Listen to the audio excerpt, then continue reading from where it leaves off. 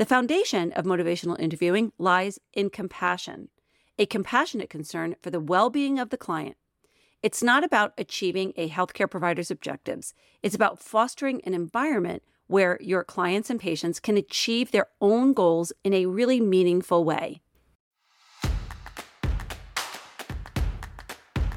Welcome to the Nutrition Content Creator Podcast. This is where health and wellness professionals come to nail their nutrition content game, scale their practices, and get clients the results they are looking for. Get ready to unlock your potential as a nutrition professional. I'm your host, Jeannie Petrucci, registered dietitian nutritionist, culinary coach, and expert nutrition content creator. And I'm super excited to go on this journey with you, supporting you with actionable steps you can take to save time and become more competitive. In this podcast, I'll provide you with solutions. I'll be sharing my knowledge and expertise on how to create compelling, dynamic nutrition content that attracts, serves, and retains your ideal clients. Content that also supports you with growing your practice. Let's get into today's episode.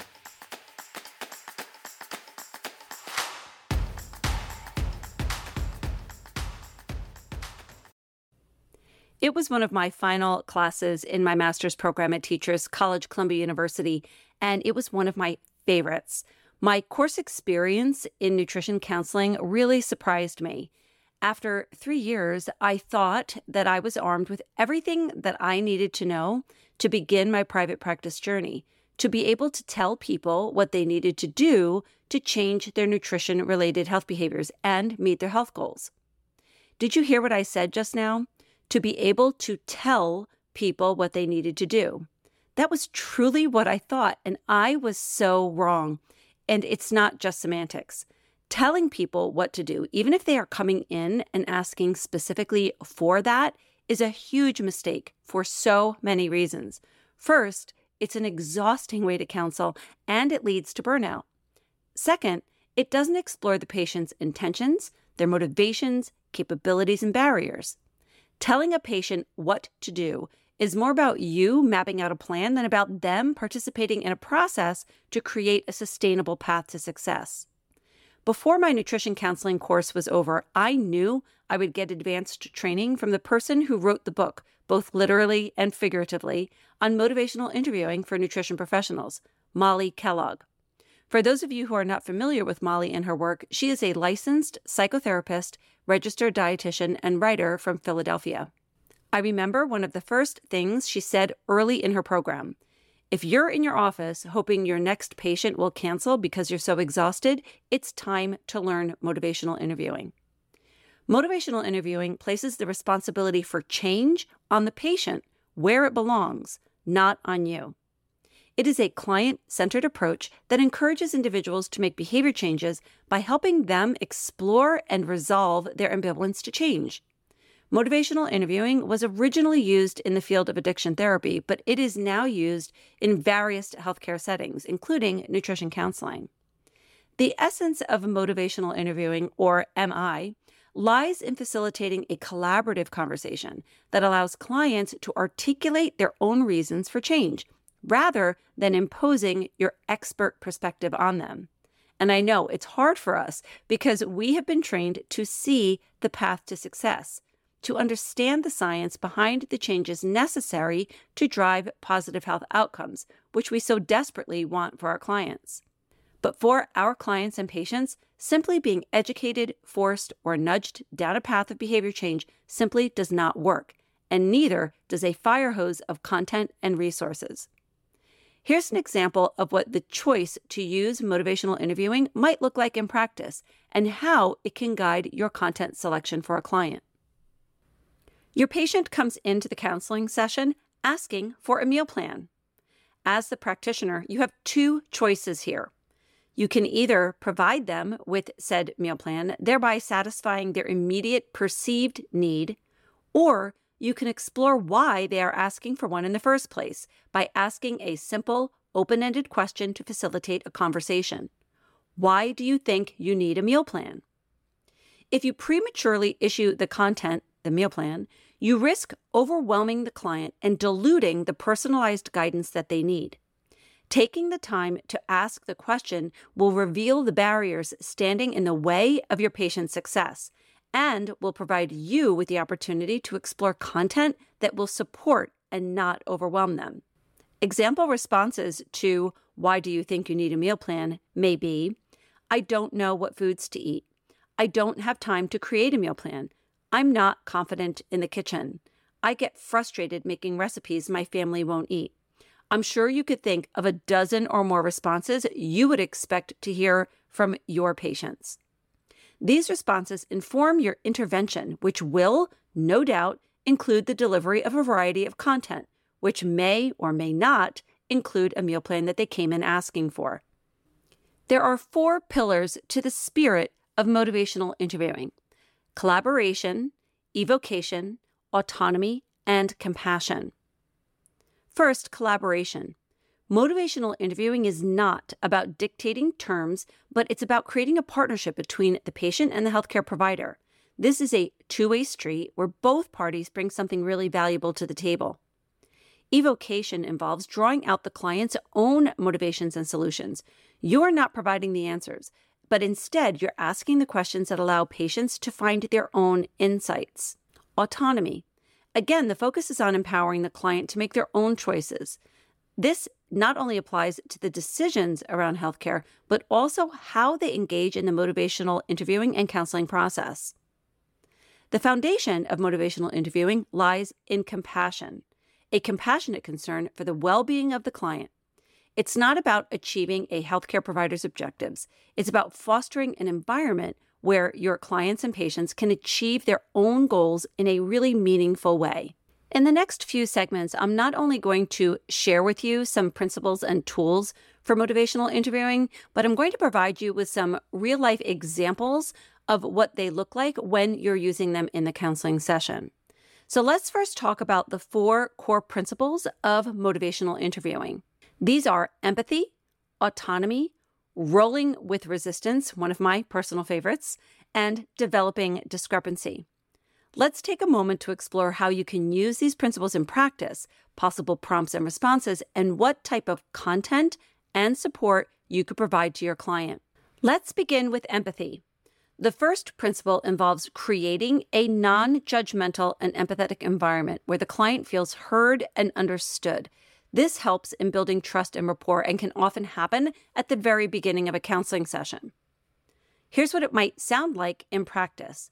Imagine you're counseling a client or patient who's struggling with weight loss.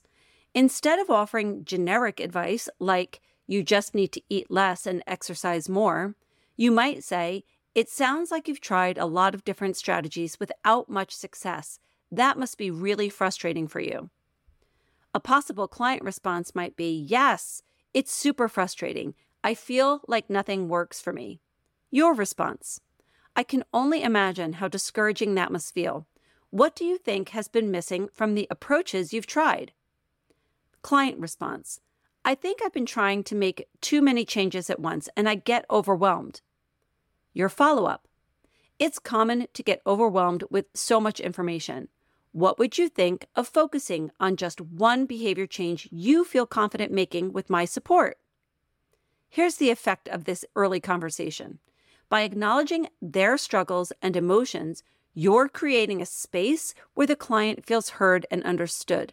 This builds trust and rapport, which are essential for any therapeutic relationship. Now we'll move on to the principle of autonomy. Recognizing and affirming the client's freedom to make choices is central to motivational interviewing. This principle elevates the role of the client as an active participant in the change process. Here's what it might sound like in practice. If a client says, "I know I should stop eating fast food every day, but it's so hard," instead of pushing them with statements like, "You have to stop eating fast food if you want to meet your health goals," you could respond with, "It's your choice to eat fast food or not. How do you see it fitting into your life goals?" A possible client response: "I know it's not helping me get healthier, but it's just so convenient, you know?" Your response: "Convenience is important, especially with your busy lifestyle. What are some convenient options that you think would also align with your health goals?" Client response: Maybe some prepackaged salads or healthier takeout options? Your follow-up. Those sound like terrific choices. Tell me about takeout options you have near your work. Here's the effect of this conversation. Affirming the client's freedom to make choices empowers them and acknowledges their role in the change process. It's an invitation for them to consider change rather than feeling pressured to do so. Now we'll move on to the principle of rolling with resistance. This was my favorite principle that I applied most often in the counseling process when I was seeing clients because I don't like conflict. And so it's a really easy way to kind of diffuse conflict, but still support the client to discover their kind of own solutions. Instead of confronting or combating the client's resistance, motivational interviewing encourages us to work with it. By doing so, you're not forcing the change, but you're allowing the client to really discover their own path to it. So here's what it might sound like in practice. For a client who is resistant to eating more high-fiber plant foods for controlling blood sugar levels, for example, instead of saying, if you don't eat more plant foods, your condition will get worse, you might try, you have concerns about eating more plant foods. What are some ways you feel you can manage your blood sugar levels? Here's a possible client response. Well, I thought about maybe cutting down on sweets first, then seeing how it goes. Your response. That sounds like a reasonable starting point. What would it look like through the course of your day? Client response. I guess I could start by avoiding the vending machine snacks and maybe bringing my own healthy snacks to work. Additional follow-up that you might provide. That sounds like a concrete and achievable plan. Tell me about foods you see fitting into your snacks. So you can see where we went from resistance to eating plant foods to a solution that may work for your client in achieving their health goals. The effect of this approach is that it avoids direct confrontation, and it opens a dialogue where the client can explore their own reasons and methods for change. It places you both on the same team, working toward a common goal. Now for the principle of developing discrepancy. This involves helping the client to see the inconsistency between their current behavior and their broader goals or values. By highlighting this discrepancy, you can inspire a genuine desire for change. Here's what it might sound like in practice. If a client wants to eat better, but they hate to cook, you might say, on one hand, you want to be healthy, but on the other hand, you really don't like cooking. How do you see resolving that conflict? Possible client response. I don't know. Maybe I could try some simple recipes or meal prep on the weekends. Your response. Meal prepping could be a great compromise. It aligns with your goal of eating healthier while minimizing your time spent in the kitchen. How do you feel about taking that as a first step? Response. Yeah, sounds like good in theory, but I'm not sure where to start with meal prepping. Your follow-up. Starting something new can definitely feel overwhelming. What do you think if we started with planning just snacks for the week with simple no-cook recipes? The effect of this conversation is that by highlighting this discrepancy between their health goal and a current behavior or lack of confidence with a current behavior, in this case, cooking, you might make the client confront the gap. This often leads to a moment of clarity, an aha moment really, creating a natural urge for change. While understanding these core principles of motivational interviewing is essential, putting them into practice is where the true transformation occurs for both you as a practitioner and for your clients. Learning the art of motivational interviewing is much like learning a new language. It requires consistent practice and real-world application. If you're new to motivational interviewing, you may find it helpful to practice these techniques in a low-stakes environment first. Engaging in role-play exercises with a colleague, friend, or family member can offer valuable insights into your conversational style, and it can help you fine-tune your approach and just feel overall more comfortable with it. As you gain confidence and expertise, you'll be ready to guide more impactful conversations. To support you in navigating these dialogues, you can rely on a well-established framework known as OARS, which we will cover now. The OARS framework is a core set of communication skills used in motivational interviewing to facilitate more productive and empathetic interactions between you and your clients. The acronym stands for open-ended questions, affirmations, reflective listening, and summaries. You may have noticed these in the examples that I just gave.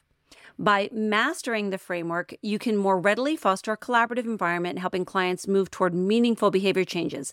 It does take practice, but once you master these tools, I promise that your counseling sessions will be more productive and enjoyable. Here's the breakdown of each element.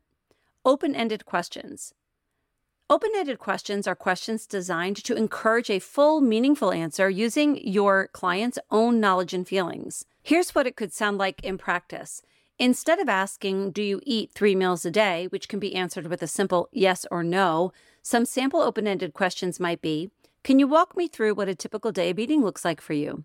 What are some of the challenges you face when trying to make healthier food choices? How does your current eating pattern align with your health goals? What kind of relationship do you have with food? If you could change one thing about your nutrition habits right now, what would it be and why? Now, let's move on to affirmations. Affirmations are positive reinforcements that promote a sense of competence and recognition. These are really easy to implement in a counseling session, and here are some examples.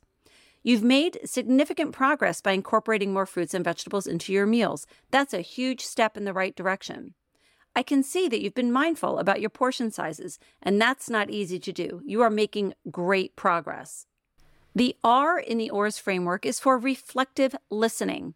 This involves closely listening to what the client is saying, then reflecting it back to them.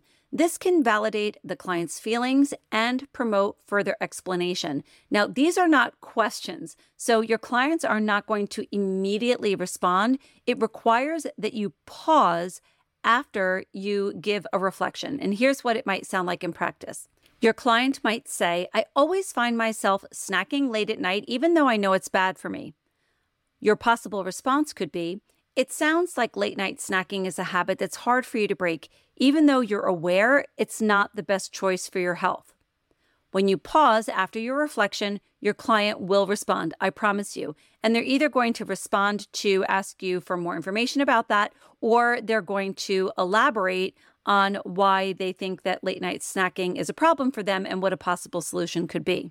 Here's another example.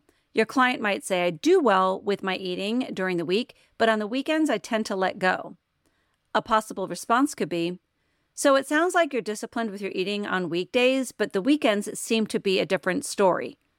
Pause, and your client will elaborate. The S in the ORS framework stands for summaries.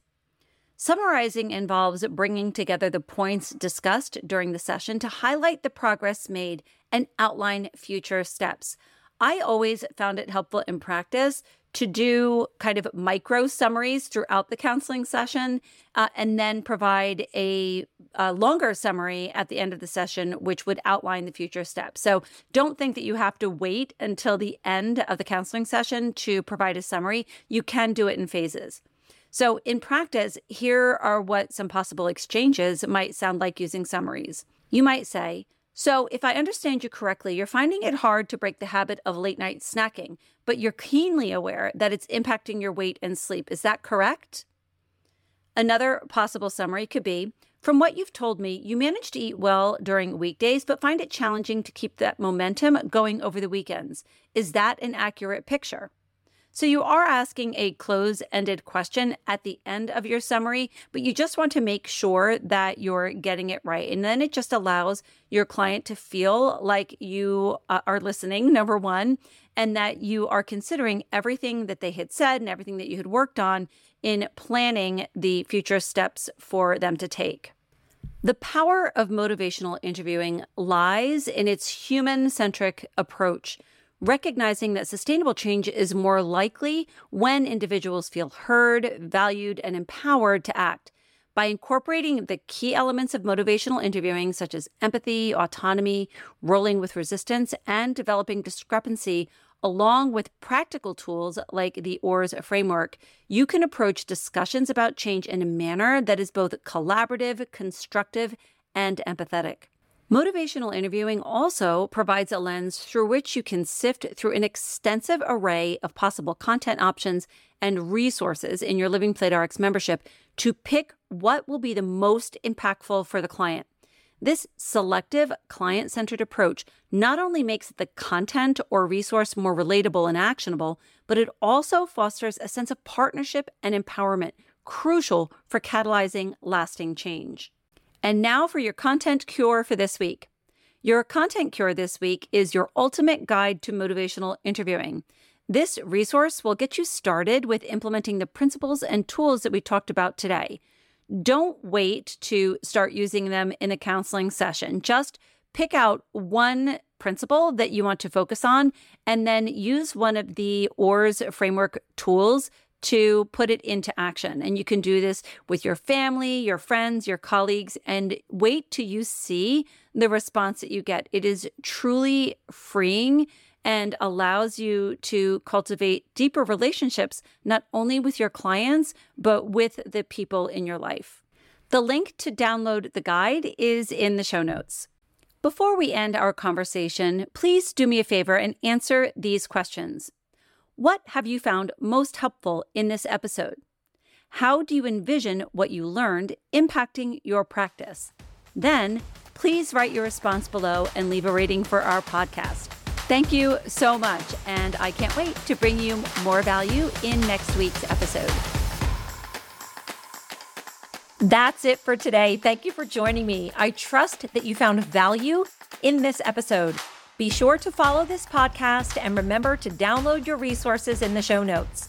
Visit us at livingplaterx.com for complete show notes and access to all the evidence-based nutrition content you need to create a thriving practice that serves up the most delicious and irresistible content your clients are looking for.